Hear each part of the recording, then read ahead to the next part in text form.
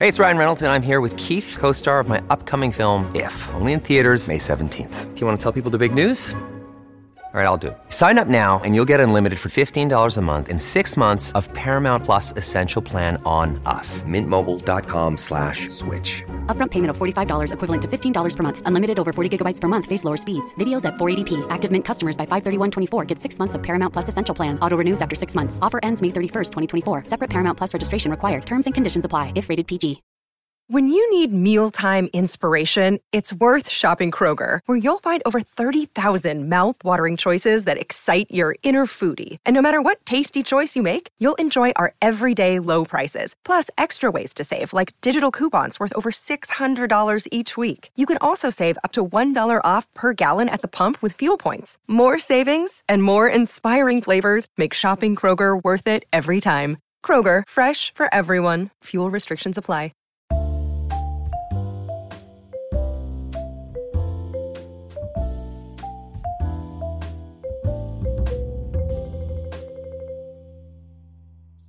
Everyone, and welcome to the BPD Brunch, where we get together with our favorite brunchy beverages to catch up, play games, and talk about all things BPD. I'm your host, Zanny, and today I am here with Melanie and Mo.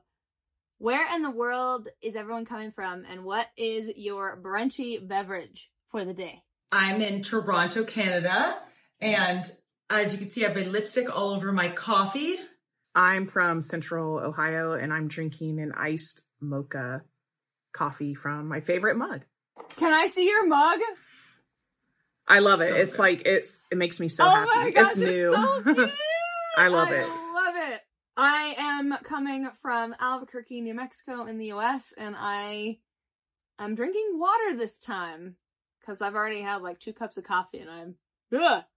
Today we're gonna just catch up and see how life is going, because one of the important aspects of our channel is to not only discuss ways to get out of the pit, as Mo calls it when we're at the depths of BPD despair, but also what does life in functional recovery look like? What are the new lessons that we're learning along the way, because we never stop growing? So that's kind of what these little catch-ups are about. I'm just going to start us off because it's very short. I want to start off by saying that I had a realization this past Thursday that when November hits, I will have been going to Zumba classes for a year.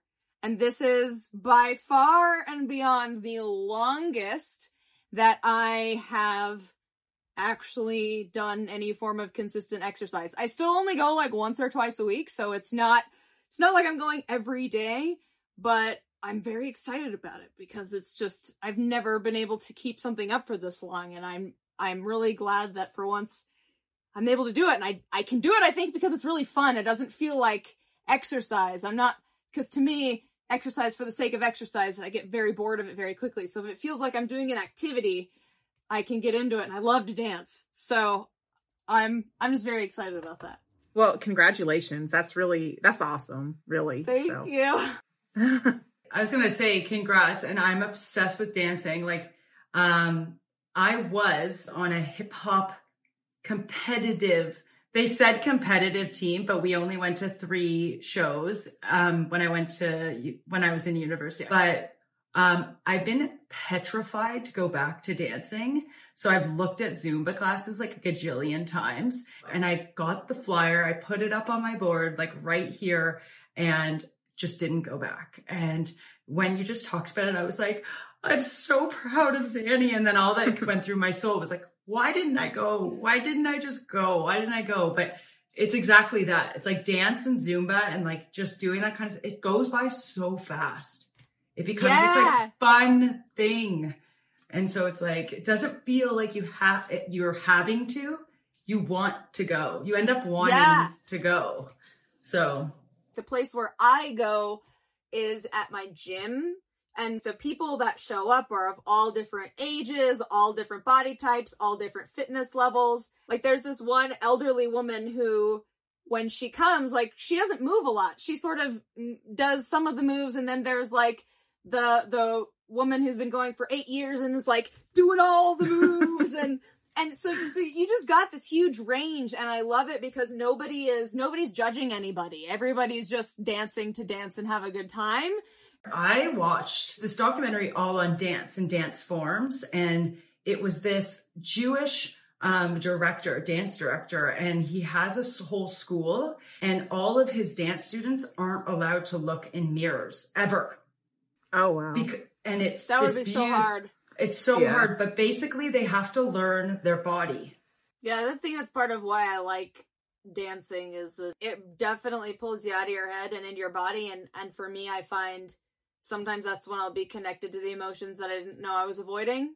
So like sometimes I'll be in dance class and I'll be all of a sudden feel angry or sad. And I'm like, okay, there's still something I got to deal with. And so I think that's one of the reasons why it's kind of helped maintain functional recovery, is that I have such a habit of escaping from my emotions that I sometimes don't even realize that I'm doing it, and doing activities that keep me in my body really helps a lot. So anyway, what about y'all? What are your recent wins or lessons or things going on in life? Yeah, so I have low self-esteem about pretty much like every part of my life, of my body, the way my mind works.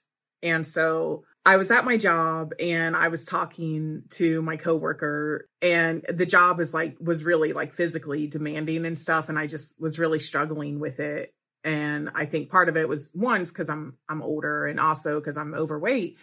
And so I told this young lady, like, don't ever get fat because you won't be able to do this job well. And she's like, oh, it's okay. I have an eating disorder. And she was really thin. And I felt I felt terrible, honestly. And I felt really stupid. And I realized that the way I talk about myself doesn't just affect me. It affects other people, because now, I don't know, the woman who I made that comment to, like, laughed it off. And I don't know how much it affected her, but it really changed the way I talk about myself, because I'm like, I really hope that doesn't stick with her. I hope that doesn't like feed into her fear of, gaining weight. Yeah, that was actually like a really big lesson for me. And I started thinking more about it, and I'm like, I say that I'm fat and ugly and dumb all of the time, and my kids are listening. I don't want them to think that I'm fat and dumb. And I definitely don't want them to think it's okay to say that about themselves. So it kind of sucks, because I'm trying to watch what I say about myself, but I'm still stuck in this mindset of thinking that I'm this or that, like a bunch of negative stuff. So I'm trying very hard to like reframe how I think about myself. And it's hard, but I'm getting there. So yes, be careful about how you talk about yourself and what you say out loud. That is a really important lesson. It's interesting you mentioned this, because I just had a moment last night where I was like walking to the bed and I looked in the mirror and was like, ugh, and said some really negative things about myself. And my husband said something to the effect of like, why are you so mean to yourself? Like, I think you're beautiful. And I sort of brushed him off, because it's like, you're married to me, you're supposed to say that, Language is very powerful. And it is really true that it's what we say, the negative things we say about ourselves don't just affect us. And I think sometimes it's hard to see that, because it feels like I'm just attacking myself. This doesn't have anything to do with anyone. But you're absolutely right that what we say to ourselves informs what other people think they can say to us. And certainly it influences how they can think about themselves. I have a friend who is a nanny, and one of the things that she's observed when she goes to the park is you can tell all the kids whose parents have body dysmorphia or really severe negative self-talk, because the kids do it too. You have like 10, 11-year-olds who are concerned about their weight and what they eat because they're imitating what their parents do. I also feel called out now. I'm like, I got to get out of the habit of being that way, because you never know who's watching and the lessons that they take from that. you were talking about, like, your husband was like, why are you so mean? And my husband says the same thing, like, you're beautiful. And I'm like, whatever. But when we talk badly about ourselves, it's affecting our loved ones, regardless if you don't have kids, you know, like, because the people who love you don't want to hear you beating yourself up. They don't see you in that same light. And so I wouldn't want to hear my loved one always saying terrible stuff about themselves, because it's not true, you know? Because if you're a terrible person, then I'm not going to be, I don't love you if you're a terrible person. So for me, it hurts to know that they think less of themselves, because I just don't see what they see, you know? So yeah, it's a powerful lesson. What's a recent win or something you've learned, Melanie? So I think in terms of winning, I've realized that I'm a very impulsive person. So I'll talk a lot, but I'm learning silence. I'm learning gaps. Like, I'm learning to sit back, not email back right away, not text back right away. I'm learning to listen to my breath. So if it's shallow, that means I'm listening to my anxiety, to my voice, like the tone of my voice. So it's like, I know I'm angry right now, but why? Why am I like this and getting like this? And okay, I can sit with it, but can I do something about it? Can I do something about it? Because there's a world, when it comes to BPD, our main issues are dealing with other people. So can I do something in this moment that I can go back to my day? Because a lot of my issue is that I can't get back. So can I do something in the next 5 minutes, if it's distress tolerance skills, breath work, mindfulness skills, and then get back to my day? Because for me, in order to become a therapist or help others, I have to understand my body and my mind. If I don't, then I'm just going to impulsively just keep doing the same. It's insanity.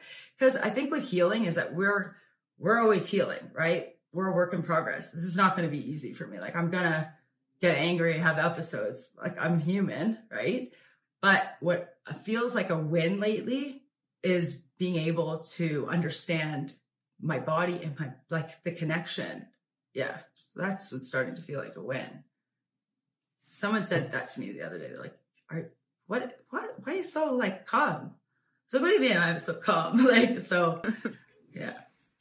Thank you everyone so much for watching. We hope you got a nugget of wisdom to take with you on your journey. Make sure that you like, subscribe, and turn on your notifications so you do not miss a single episode. We'll be back again next Sunday for brunch, and we will see you then. So, till next time. Bye. Bye.